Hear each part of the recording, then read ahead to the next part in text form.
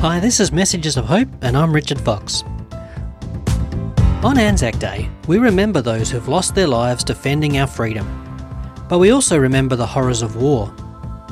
Today our guest is Mark Butler, chaplain to the RAAF Special Reserve. We'll hear about his experiences and insights, and how do we reconcile the tension between loving one another and going to war? And where is God in conflict situations? Thanks, Mark, for being with us today. What motivated you to become a chaplain for the RAAF? Yeah, good question to start with. It's not essentially a spiritual story, it's a story of interest, and I've always had an interest in aircraft and an interest in adventure, and there's not a lot of avenues for clergy to explore those things.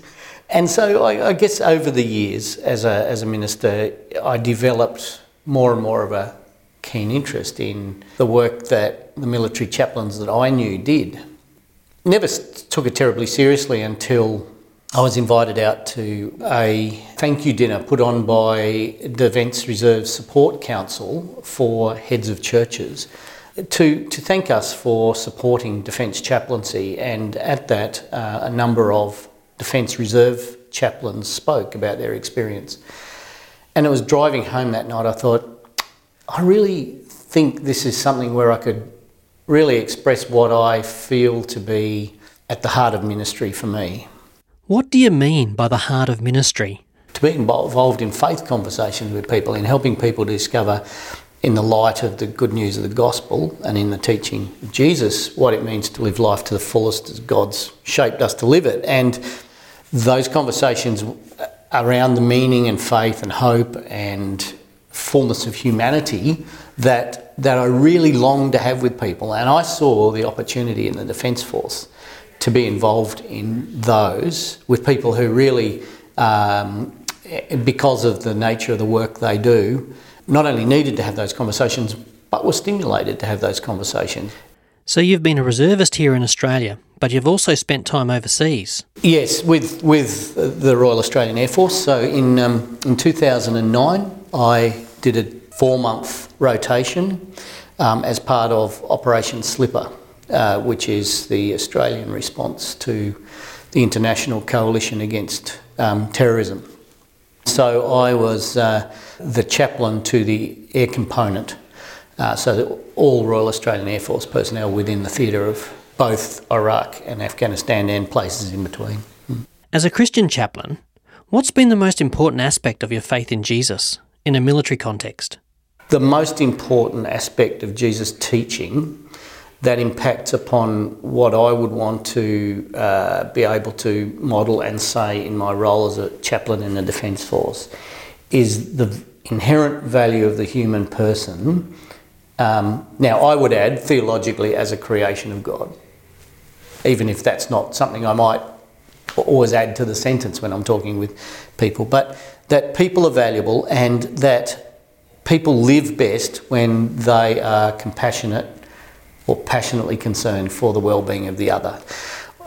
Or, when we do for others as we would have them do unto you. That those very simple but profoundly foundational teachings of Jesus have as significant application in a defence world or in a warfighting world as they do anywhere else. And I see a lot of quality young people in our Defence Forces committed to doing what is right and fair and standing up for people who can't stand up for themselves, which is very often why they're in the job they're in.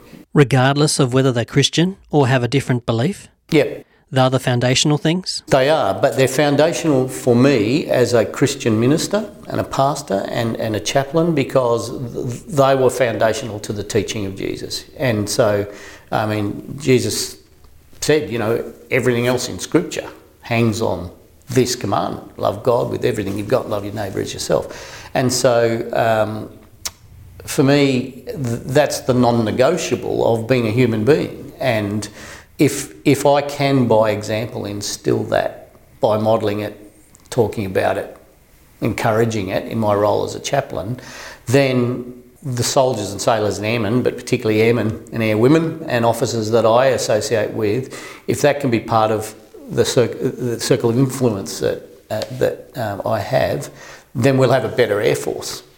Does the question ever come up about the conflict between loving your neighbours as yourself and yet as military sometimes having to take life? Look, that is always a tension, and I'll be...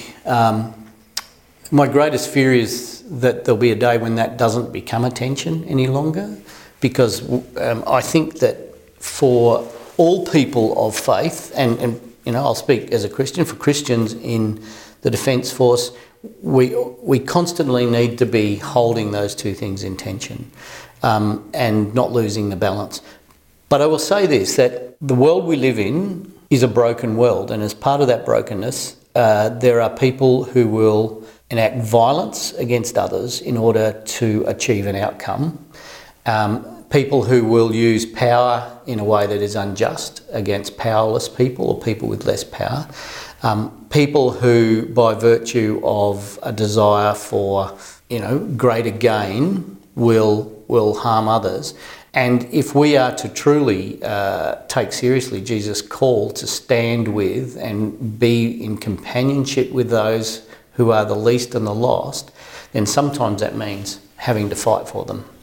And that becomes very real when you're a member of, say, a mentoring task force on the ground in Afghanistan, and you're trying to help a village gain some basic rights like education or clean water or whatever, and you're doing your very best to protect them against people who, for whatever unimaginable reason, wish to come in and harm them, kill them, mistreat their vulnerable people. And so loving neighbour then does become very raw and sometimes means having to take up a weapon and defend those who can't defend themselves. You're listening to Messages of Hope. Feel free to like our Facebook page at Messages of Hope, where you can find inspiring and hope-filled messages, images, videos and quotes. That's Facebook Messages of Hope. Today we're talking with Mark Butler, chaplain to the RAAF Special Reserve. Mark, Australia has a well-trained and experienced defence force, but are there still times in the field where there's a sense of not being in control? Oh, look, very much so, and part of the reality of the kind of environment that we now find ourselves in as a defence force overseas is that it's a very fluid, unpredictable environment that you can try and plan for, but every time you do, your plan will be... And the sense of being out of control is very real for a lot of people, and particularly more so for those young men, particularly at this stage, and some young women too, but mainly young men, who find themselves in the front line of that, in direct danger from, small arms fire and improvised explosive devices and all the things that are currently used by extremists to exact damage on people. The unpredictability and lack of mastery over that environment, which are two things that really chip away at the human psyche. And what relevance does Jesus have in that kind of situation?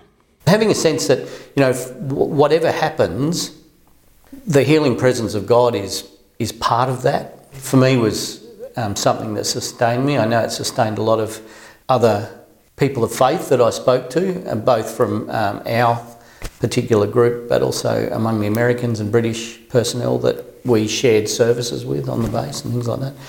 And I guess in some ways, part of being a chaplain present with our personnel in that sort of situation is kind of to be a reassurance to them that there is this something otherness of life, however they might try and describe it, that is there too.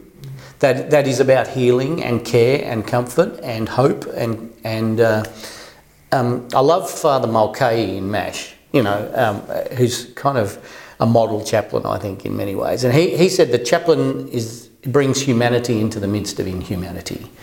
And so he's a figure that reminds people that there's something otherness to the situation that is about hope and stability and compassion and a presence of healing in their lives. And so even though people might not necessarily articulate it the way I would as a Christian, being a chaplain in the midst of our personnel and they find themselves in those situations. And our army chaplains do it very, very, very well because they're right there with them in the tough stuff. And the ability to be that presence of humanity in the midst of inhumanity, to whom the troops can look and see a presence for hope, almost that priestly presence, is, I think, really important.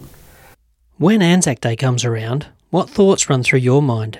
Yeah, I guess that great dichotomy between a sense of wanting to genuinely honour and show deep respect for those who've had the courage to agree to be placed in harm's way for the sake of protecting those who are unable to protect themselves, or for fighting for a value or a principle that they hold dear. A deep respect for that, and also a remembering of the horror and futility of war. And so my personal reflections on Anzac Day are always that sense of wanting to be honouring and respecting of all who are prepared to fight for what is right, and at the same time a sense of personal hope that one day that's never going to have to be something anybody ever has to consider again, and that maybe as a human race, through the work of the Holy Spirit, we might learn to live in peace and work out our differences in a way that doesn't require violence. Because war is, at its very base character, horrific, futile, cruel, and contrary to God's will for this great creation. And so if we can all sort of make a personal commitment, I think, on Anzac Day, to live peacefully, particularly with those we don't agree with, and be committed to praying for a world that lives that way, then I think, that Anzac Day is one of those days when we can take stock and be reminded of the need to be committed to that. I hope that Anzac Day continues to become something that is engaged with more and more by younger people, and it seems to be the case, and that's wonderful. But I hope that the outcome of that is new generations that are determined to find better, more humane ways of dealing with conflict and problems, both at personal level, within homes, within communities, and globally. Hi, I'm Richard Fox, and you've been listening to Messages of Hope. You can watch videos, listen to podcasts, and read free booklets on this topic and many other challenges we face in life, including post-traumatic stress disorder. Go to messagesofhope.org.au to discover that there is hope. At messagesofhope.org.au, you'll be inspired and encouraged, and you can also subscribe for free to this weekly program, messagesofhope.org.au. Or for a free booklet on post-traumatic stress disorder, call us on 1800 353 350. That's 1800 353 350. Thank you for listening to Messages of Hope. I'm Richard Fox. I hope you can join us again next week for another Message of Hope. Real hope to cope with life's challenges.